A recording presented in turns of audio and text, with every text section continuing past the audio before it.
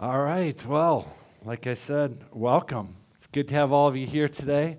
Excited to see some of you back after a busy summer. It's always good to see more people. So today we're going to just continue. We've been doing a series on covenants for the last 6 weeks, the last month and a half. What's that? That's good. So we've been doing a series on covenants for the last 6 weeks. And so today we are in part 6 of our covenants on New Testament. And some of you, if you're really observant, you'd probably be saying, hey, wait a minute. You did part 6 last week. How come you're doing part 6 again? Okay, I'm going to be really open and really honest and vulnerable with you. The reason we're doing part 6 is because when I got home last week, I realized that my message last week was terrible. It was terrible. It was one of those messages while you're giving it, you're just like, I am just not connecting well. I am not explaining this well. On paper, my message was really, really good. But then verbally, I'm giving it, I'm like, this isn't really connecting to people. And I can tell people after a while are just looking outside like, when is this going to be over? And on top of that, this freezer in this kitchen started vibrating. I don't know if you heard that, like the wall was vibrating. So it's like every single thing was stacking up to be like a terrible message. So I am here this week to do my message over again. Now, it's not going to be the same exact message. I kind of took some new material. I figured I'll get rid of the stuff from last week. So I'm being vulnerable with you and telling you I'm doing a do-over. Some of you probably are thinking you're not being that humble because I was here last week and I know that wasn't that good of a message, so it's not like you're being that transparent. So anyway, I'm here today to try to take a shot again at my message on the new covenant. And one of the reasons I'm doing that is because it is so important that we understand the New Testament covenant. It's so important that we don't just know the old covenant, but that we fully understand what the New Testament covenant is all about, because it is essential for not just our relationship with God, but our relationship with everybody else that we come in contact with. And it's important for our relationship even with ourselves. See, at the core of it, the new covenant is all about a second chance. The new covenant is all about God saying, I'm going to allow you to be born again so you can experience a new life. So it's only appropriate that I would take a shot at a sermon again, kind of like a second chance. So that's what we're going to do today. So I'm not really repeating my message from last week. Maybe that'd be a long introduction.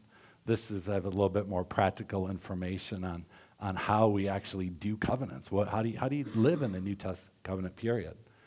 So earlier this summer, the Lord kind of been impressing upon me that I needed to be more open. I needed to be more honest and transparent with the Lord. With my relationship with the Lord was just kind of hindered because sometimes I wasn't as open to Him as I really should be. And I felt the Lord was just saying, Jack, you have to acknowledge some things before me instead of living in denial. And that's hard to hear from the Lord because I think sometimes from me personally, you get to a point in your life and you think to yourself, I really should have more of my life figured out by now.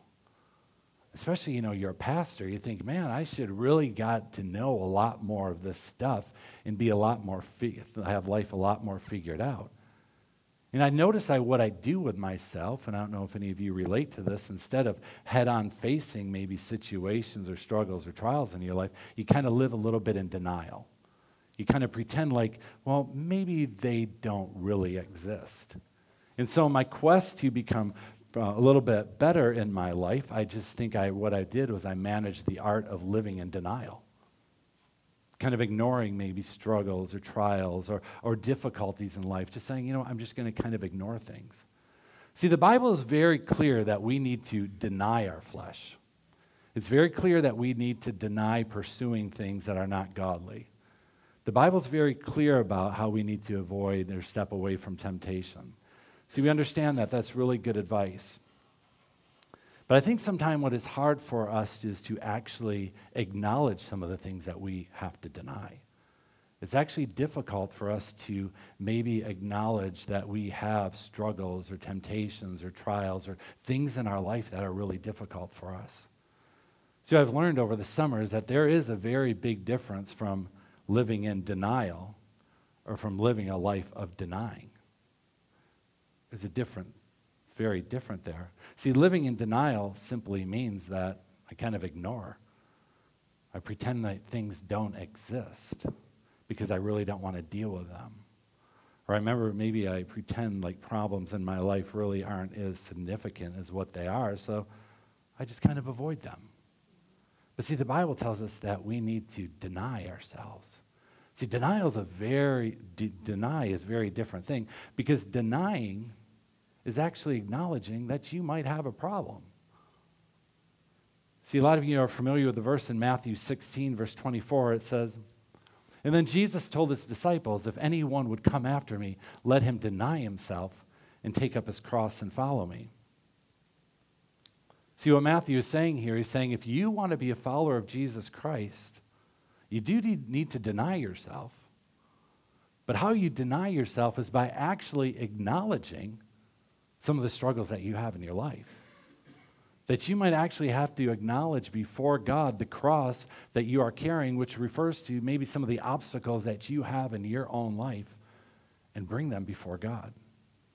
The verse goes on in verse 25 and says, "So for whoever would save his life will lose it, but whoever loses his life for my sake will find it." See, again, this is one of these verses in the Bible that's just a little counterintuitive to our thinking.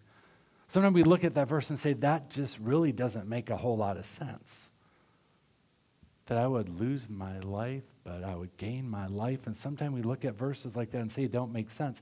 And I think we do the same with verse 24, that actually acknowledging some of your struggles or trials would actually be a way that God wants you to live your life. That actually acknowledging would be a way to deny it.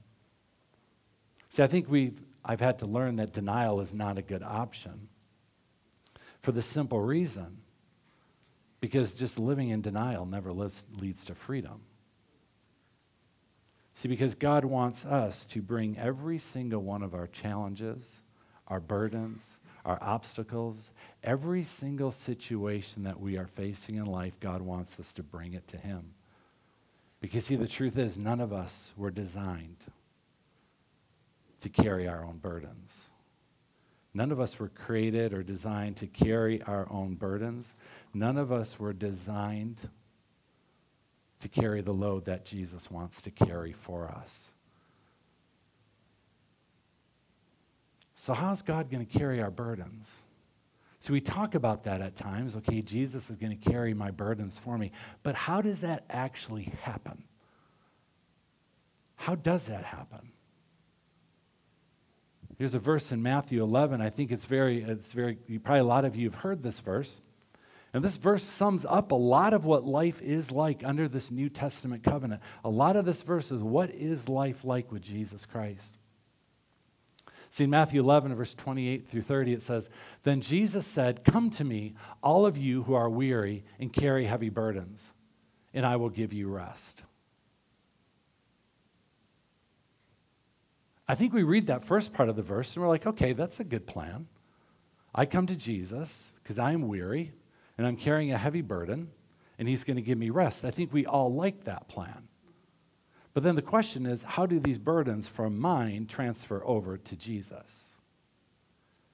And my guess is probably everyone in this room has tried to give their burdens over to Jesus. And you've asked Jesus to take something from you, but probably a second later, you feel like you got it back again. I mean, I think there's times where I would come before Jesus and say, here's my burden, carry it. And I feel like that game of hot potato where He just kind of tossed it right back at me. You kind of feel like, well, Jesus, I gave it to you, but I don't feel any different. What's kind of going on here? And I think sometime when that happens in our life, when we give something to the Lord and it seems like it come back, it's easy to get pretty discouraged and think, well, what did I do wrong here, because I feel like I'm still carrying this burden? And that becomes kind of discouraging after a while, because you think, like, I tried to give this to Jesus, but I feel like I'm still carrying it on my own. So you already have a burden that you're carrying, and now you think you give it to Jesus and He gives it right back, you feel extra bad. I think we all kind of probably know what that feels like a little bit when you're trying to give something to Jesus, because you do want to live a life of rest. See, I think for me, one of my problems was I didn't understand totally what verse 29 and 30 means. See, later in this section of Scripture, it says, "Take my yoke upon you." Let me teach you, because I am humble and gentle at heart, and you will find rest for your souls. For my yoke is easy to bear, and the burden I give to you is light. See, I didn't understand that part of the scripture. See, sometimes that really didn't make a whole lot of sense to me, that I would take a yoke upon me. That doesn't sound that comfortable either. And here's a picture of a yoke. That just doesn't look a whole lot comfortable, but putting your head in there, that looks uncomfortable. And that's the picture I think a lot of us think of a yoke, like, really? That don't look easy. That looks pretty difficult. In fact, the further picture that we have about the yoke is that. Which one do you want to be? That's not that appealing. That's kind of the picture that scripture is giving us, that, Jesus is the one oxen and we're the other, and we're carrying Jack's burdens together. That doesn't look very appealing. That looks difficult. That looks everything but easy. That doesn't look light. That doesn't look comfortable. But yet that's kind of the picture that passage gives to us. But see, I think one thing that we misunderstand sometimes is that in order to be yoked, you don't have to have two oxen that have the strength and the same ability and the same capability to pull a load. All that you really need is one strong ox. All you need is one strong ox to carry that load. And the ox next to it can be very, very weak and can be very scrawny and doesn't really have the ability.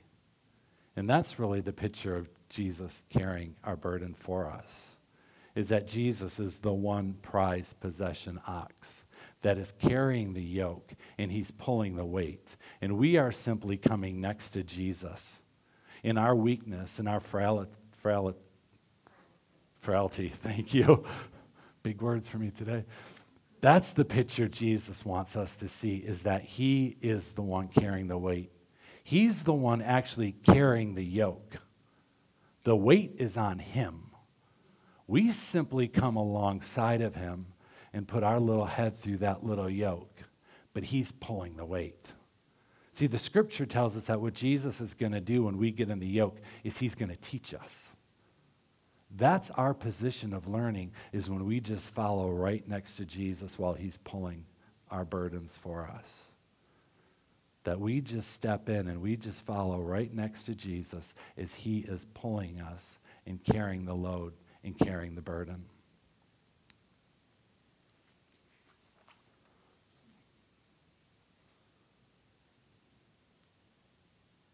See, the Bible wants us, Jesus wants to understand that burden is light and that yoke is actually my friend. Because see, that yoke connects me to Jesus. And it tells me that the position that I need to be in is I come alongside of Jesus and he's carrying my load for me. So today I am officially taking a mulligan on my message last week. Now, see, you don't have to be a mulligan you don't have to be a golfer to understand what a mulligan is all about. See, a mulligan is a golfing term for you get a second chance. You get a do-over, you get a try again. And I bet most of you have no idea where the word mulligan came from. I'm going to teach you something today, all you golfers. Amazing what Google can do if you spend a little time. So back in the early 1920s, there had probably 30s or 40s, there was these four men that would golf with each other each and every week. And one of the golfers was a Canadian-born golfer by the name of David Bernard Mulligan. And these four guys would go to the golf course each and every week, and David would be the first one up each week. And he would always put his tee in the ground, he would take his club, he would hit the ball. On this day, what he did was he put his ball in the ground, he hit the ball, he sliced it, and his ball went way off in the woods. So what David did was he quickly got another ball out of his pocket, pulled it down, and he was aiming to hit again, and all his friends are like, hey, wait a minute, what are you doing? You can't do that. And David said, of course I can. I'm taking a correction shot. And his friends were like, well, what's a correction shot? And he said, it's a mulligan. So that's where the term has come up with for, maybe it's getting close to 100 years. A mulligan is just an attempt to do it over again. And I think, too, that is a little bit what the new covenant is like with Jesus. It's an opportunity to do it again. Because, see, some of us understand what it's like to hit a ball and have it slice and go in the woods. Some of us understand what it's like that maybe some of the situations in your life feel like they're just lost in the woods somewhere. You did something that you want a second chance at. You want that correction shot. And so that's kind of what New Covenant is all about, God giving us the opportunity to do a do-over, to give us an opportunity. But see, the hard thing about taking a mulligan or a do-over is actually coming before the Lord and being honest about the mistakes that you've made. Being honest before God and saying, yeah, this is what I've done, and this was what I need from you. Sometimes it can be hard to come before God in that attitude of repentance and say, God, would you forgive me for what I have done? See, that's part of taking a correction shot, is actually acknowledging what I've done wrong. And that's a hard thing to do, to acknowledge mistakes we've made or sins we've done or maybe an attitude we have or a behavior that we're stuck in. It can be kind of a difficult thing to do. And see, that's why part of the New Testament covenant is to help us learn, how do we relate to Jesus? How do we relate to God? See, it's easy to kind of know a little bit about God and have a relation and understand some knowledge of God, but how do you really know how to relate to God, especially when maybe some of your life seems like it's in the woods, that you're having a difficult thing in your life? See, it's very important that we understand how to relate to God to actually enjoy our relationship with God. You might think that's kind of a strange thing to say, that we would actually need to know how to relate to God to know how to have our enjoyment with God. See, we need to understand that because, see, often we relate to God kind of like we don't really know him that well. I think we know what it's like when you meet a person for the first time and you're getting to know that person a little bit, and you feel like, I don't know that person well, so you don't know really how to act around that person. And it takes a while before you get comfortable with another person to know how to act with them. It's kind of like dating. Maybe you went on a few dates, you kind of like the person, you kind of enjoy them, but you're not really sure how to totally act around another person. So sometimes you feel like you're kind of fumbling in your relationship. And I think that happens sometimes with our relationship with God. When we come to know him, when we get saved, we know him maybe formally, and it seems that maybe it's a little bit more robotic, our relationship with him, but it takes a while sometimes to get really comfortable with God, to be very open and honest with God. See, the truth is, you're not going to be yourself around another person until you know that person a little bit better. And that's part of what New Testament covenant does for us. It helps us to know God better through Jesus Christ. And see, it's important that our relationship with God does grow and develop, because that's going to inform everything we believe. And it's important that our beliefs are determined by our relationship with God, because our beliefs are going to determine every single one of our behaviors, good or bad. Our beliefs will always drive our behavior, and that's why the New Testament covenant is so important, because in there God highlights on how we relate to him and how we have a community with him to determine our behaviors. But see, the problem comes in our life that sometimes we are understanding what we need to believe. But see, sometimes in our life, what creeps in is desires that we might have that are ungodly or unbiblical. And then we say, how does this relate to this relationship I have with God? See, the truth is, for many of us, we have a lot of different desires. Some of the desires that we have are gifts from God, that maybe we would be better at something, or maybe we would learn a talent or a skill or ability, or those are all good desires that God gives us. But I think some of us understand what it's like to have a desire that is completely unwanted. That you're like, wait a minute, there's things I want to do that is not right at all. And some of us have unwanted desires and feelings. What do you do with stuff like that? What do you do when there's things in your life that maybe you want, but you know it's ungodly? What do you do when you have situations in your life of things that maybe you want to do that you know would just be embarrassing if anybody ever found out? And so a lot of us don't like to acknowledge some of the desires that we have because, well, they're unwanted, and maybe we're embarrassed by them, and so we don't really know how to deal with things.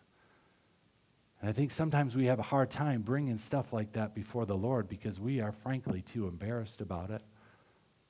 Or we think maybe I should be able to handle that on my own. What do you do when you have something in your life that you need to bring before God and you just maybe are too intimidated to do it? I think to a certain level, probably some of you might understand what that's like. And I think I understand what that's like, and that's why God's saying, you got to be honest with me. That's why I want you to deny yourself, but you need to acknowledge at the same point what it is that you need to deny before God. See, there's a beautiful promise in Psalm 145, verse 6. David is talking about God where it says, you open your hand, you satisfy the desire of every living thing.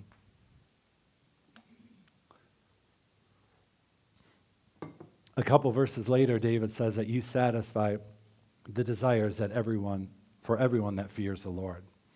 See, this is a promise of God that he wants to do for every single person that is a follower of Jesus Christ, that he wants to satisfy every single desire that you have.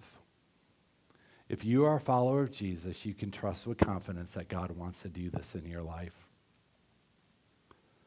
Now, you might be thinking, well, that seems kind of strange that he wants to satisfy every single one of my desires because some of my desires, well, frankly, aren't that good.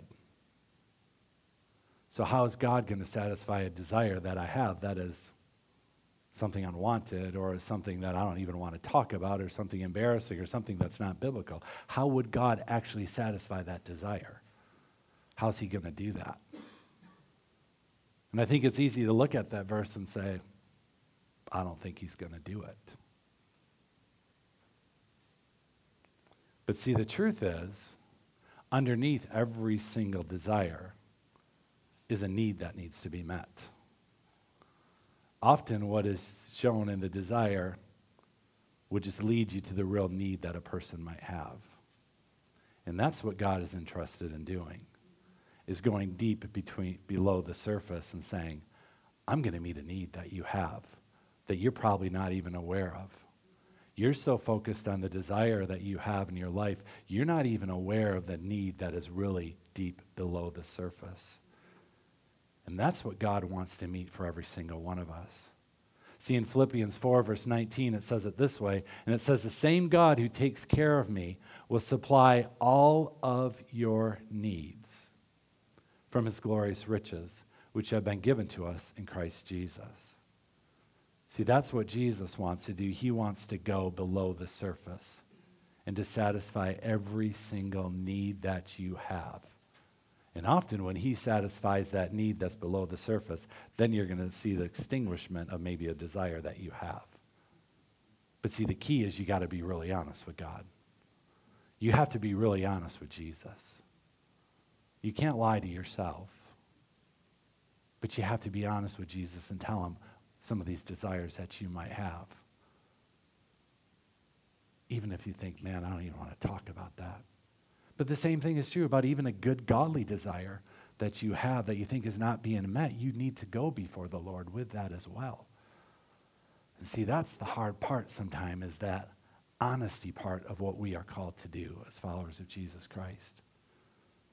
That we have to bring everything to him. But how do you do that? How do you bring things to God? As I said earlier, sometimes it feels like when I bring things to God that he's like tossing it right back at me. See, in the Old Testament and the New Testament, there's a popular metaphor that's used to talk about our relationship with God and our relationship with Jesus, and that is a table. In the Old Testament, we see that table showing up in the tabernacle. That there's a table right outside of the Ark of the Covenant that represented the presence of God. And the table was right next to it with bread on top of it. The bread is always a sign of fellowship and communion. And that stood in the Old Testament right outside the holies of holies, the place that God dwelled. And then Jesus comes in the New Testament.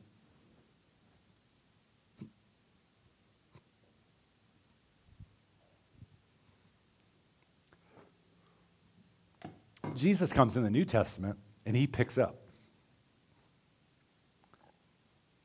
the same metaphor of a table.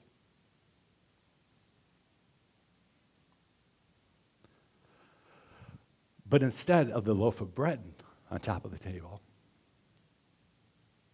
Jesus becomes the bread at the table. And the whole metaphor is used to describe coming to the table to find fellowship, but to also find reconciliation. And all through the New Testament, where does Jesus meet with people that are sinners and outcast and marginalized and discouraged and frustrated and hurt?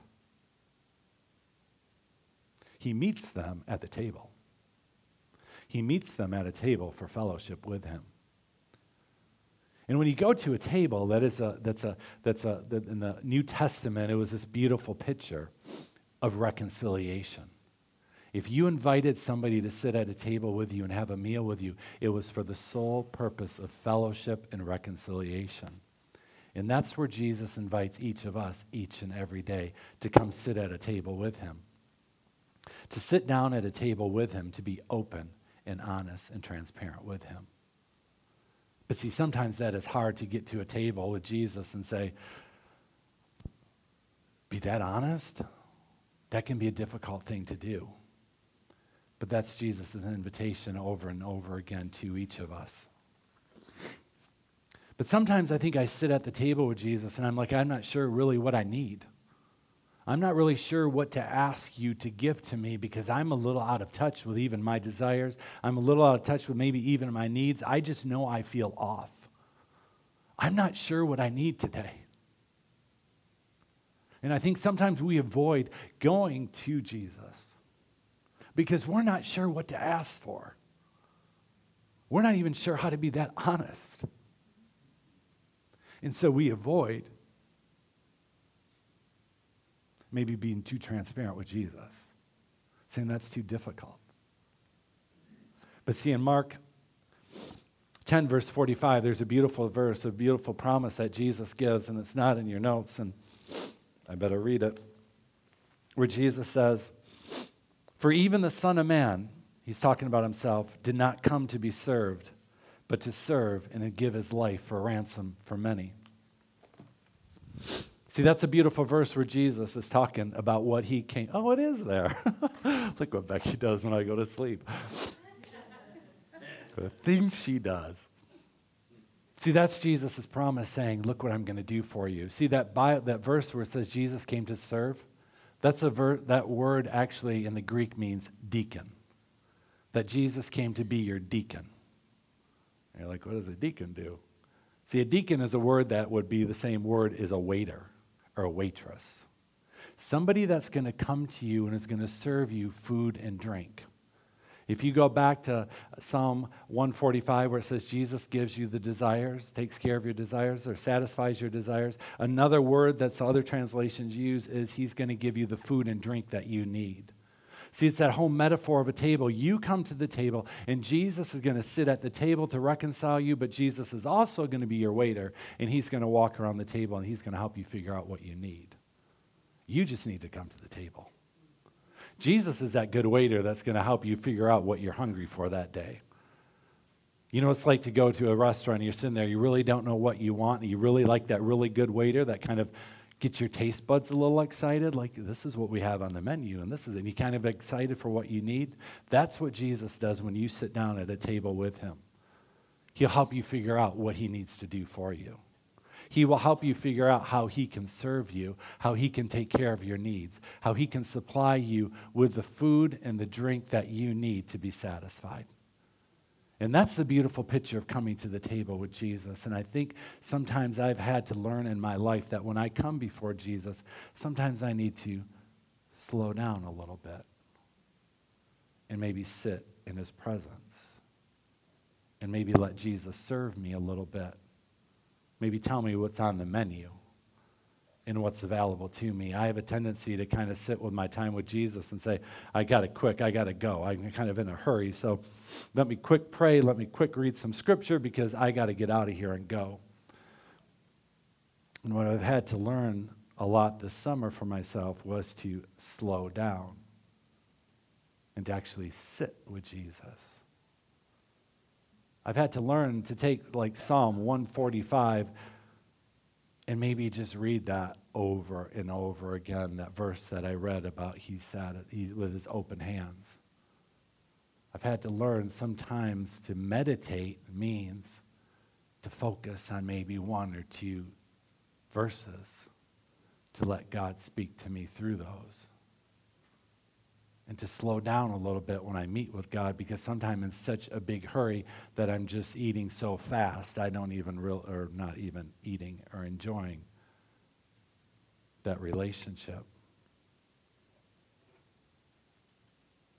See, the interesting thing is that when you come before God and you pour out to him your heart, you pour out to him the things that you are carrying, you pour out to him the burdens that you're carrying, what you actually end up doing is you start to defeat your enemy. You're wondering, how does that defeat my enemies when I'm going to be honest with Jesus? See, your enemies are defeated when maybe the struggle in your life or the burden in your life drives you to Jesus. That's victory. That's victory, is the thing that was attempting, the thing that's attempting to destroy your relationship with God, when that is used to drive you to Jesus, that's victory. That's victory. That what the enemy's trying to use to hurt you and to steal from you and to kill you, but you can actually use that to drive you to Jesus, that's victory. And that is how you defeat your enemy. I think a lot of you know the famous passage from 2 Corinthians where it talks about, Paul's talking about his thorn in his flesh. And he talks about 3 times I went to God and I asked him to remove this from my life. And then Paul goes on to say this famous verse in 2 Corinthians 12, 9, and 11. It says, each time he said, my grace is all you need. My power works best in weakness. So now I am glad to boast about my weaknesses so that the power of Christ can work through me. That's why I take pleasure in my weaknesses and in the insults, hardships, persecution, and the troubles that I suffer for Christ. For when I am weak, he is strong. See, again, that's another one of those counterintuitive verses that doesn't seem to make sense. How do I get strength in my weakness? See, you get strength for your weakness when it drives you to Jesus. And it puts you in the yoke with Jesus because suddenly you have the strength of Jesus carrying the yoke and pulling your burdens. That's how you get strength out of your weakness. When it drives you to Jesus, because it puts you in the right relationship with Jesus where he starts carrying the load and you're just following along. The yoke is not even resting heavily on you. That's when the burden becomes light because Jesus is carrying the yoke. That's when it becomes easy because Jesus is pulling the load. And you're just on the side just learning. He's just teaching you the whole time you're going through. And that's the beautiful thing about how your weaknesses can make you strong. But see, often, like Paul talked about, 3 times I went before the Lord. Okay, I admire Paul a lot, but I'm not that impressed with 3 times. I think most of us have lapped Paul several times. Gone to the Lord way more than 3 times, said, could you take something away? Could you do something about this? Like, Paul, you only had to ask 3 times? Well. But see, I think we easily get frustrated if we don't get Paul's perspective, is we get frustrated because, God, I brought this to you 3 times. How come life is not different? See, I think a lot of times we want God to change our situation. Change that situation, and God's saying, no, I want to change your perspective. I want to give you a whole different perspective of what's going on with that desire that you have. I want that to teach you something way bigger. And that's a hard thing when we have to learn things. But as Paul said, that's where I find strength. And that's what the Lord wants to teach each of us, is no matter what we are carrying, no matter the burden that we have, he wants to teach us that he has the strength to carry it forward. And see, that's the whole purpose of these Old Testament covenant and the New Testament covenant, is that we would have a personal and an intimate relationship with the creator of the universe. See, we know from the Old Testament covenant that part of what God wanted to do in all the covenants is that he wanted to dwell with his people. The three parts of the covenants are we would know who God is, we would know who we are, and third, that God would dwell in our midst. And so all through the Old Testament, you hear the importance of that tabernacle. You hear the importance of the temple. But see, those buildings weren't important just because they were buildings. The reason that they were insignificant is because God was in those buildings. In whatever houses, the presence of God becomes very, very significant. Wherever God lives becomes significant. And because God lived in the tabernacle and because God lived in the temple, those two buildings became very, very significant. But look what Paul says in 1 Corinthians 6. He says, don't you realize that your body is a temple of the Holy Spirit who lives in you and was given to you by God? You do not belong to yourself, for God bought you with a high price. That's why each of us are significant, is because the Holy Spirit lives inside of us. The Holy Spirit that was once living in the tabernacle, that went to live in the temple, is now living inside of each of us. And because he's living inside of us, we are incredibly significant. We're very significant to God. And when we start to grasp the significance of who we are because of the Lord living inside of us, suddenly these burdens and these unwanteds and these desires that we have start to get a little bit smaller and smaller and smaller because we understand the significance of who God is. And then we understand why God wants to dwell in every single part of us, because we are so significant and valuable to him. And that's why God wants to meet our needs and take care of our desires, because he desires to reign more and more in each of us. In chapter 11 of the book of Genesis is that story of the Tower of Babel. Some of you probably know that story. In the middle of the book of Genesis, you're talking about genealogies, and suddenly you get this little chunk of 9 or 10 verses in there. And it talks about a group of people that do not dwell next to the temple, and they don't dwell with the tabernacle. They're out of relationship with God, and they have no God living inside of them. So a group of people says, what we are going to do is we're going to build for ourselves this great big city, and it's going to be a wonderful city, and we're going to build a staircase up to heaven. You think, well, that doesn't sound too bad. See, the problem here is the people that are building the city, they're saying, we want God, but we want God on our own terms. And we want God on our own conditions, and God doesn't go for that one bit. God says, no, I will build a staircase from heaven to you, and that's the new covenant, is he sends Jesus to each of us to reconcile us. See, that story of the Tower of Babel, we understand that there is no way for us to connect with a holy God, but we need the holy God to come connect to each of us. And see, the Tower of Babel it's a story of how people try to people try to connect with God on their own terms. And it doesn't work well at all. See, each of us has desires and wants and needs, and we're trying to get something else to fulfill them, where God is saying, no, I have the solution. It's through the new covenant with Jesus Christ. And so if we're going to understand the New Testament covenant, we really need to understand the two themes of the book of Exodus, even in the Old Testament, that set up the conditions for the covenant. The two themes of the book of Exodus is, number one, deliverance, and number two, the presence of God. See, in the Old Testament, the purpose of the covenant was to deliver the nation of Israel out of Egypt and to move them into the presence of God. And see, sometimes in our own life, I think we get so focused on the deliverance, getting out of a situation, that we forget the goal is to live in the presence of God. Sometimes we want to get out of bondage, out of Egypt, so bad that that's all we focus on. But God's like, no, I have bigger plans for you. I want you to live in my presence.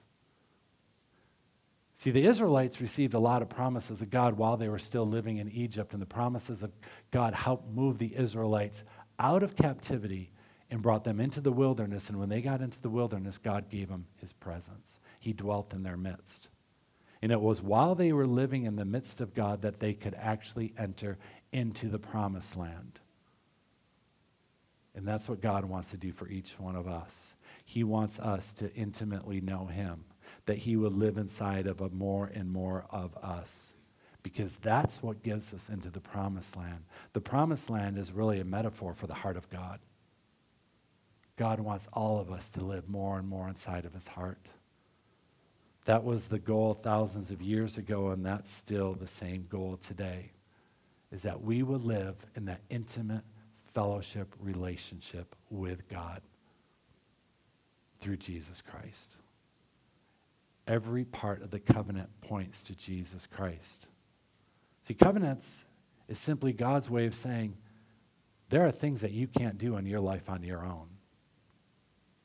But I'm going to have Jesus step in and carry that load for you.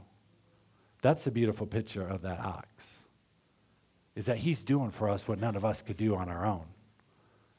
See, we would like to be able to pull our burdens on our own, but none of us were designed or capable of doing it. And so the new covenant steps in and says, this is what Jesus is going to do for you. This is what Jesus is going to do for you. So I'm going to invite the worship team to come back and to lead us in one more song. And after the service, I'm going to have the prayer team come up forward too, if any of you would like prayer today. Because we're talking about this message, and we're talking about the beauty of the New Testament covenant, and talking about what Jesus can do for us, sometimes we might recognize, maybe I do need a mulligan, or maybe I do need a do-over, or maybe I need to be honest with myself and with God of the situation that I'm in right now. And maybe we can come before God even while they're leading us in the last song, and maybe some of us just need to get honest and say, God, I need to give this to you and ask you to carry it for me again. And help me to understand my position in the yoke with you, that I would give up the right to be in control, but I would just stay right alongside next to you. That's the hard place to be in, to give up control. And maybe God's going to lead you in places that you never thought you would go before. So as they lead us in this last song, let's sing, but let's also ask the Lord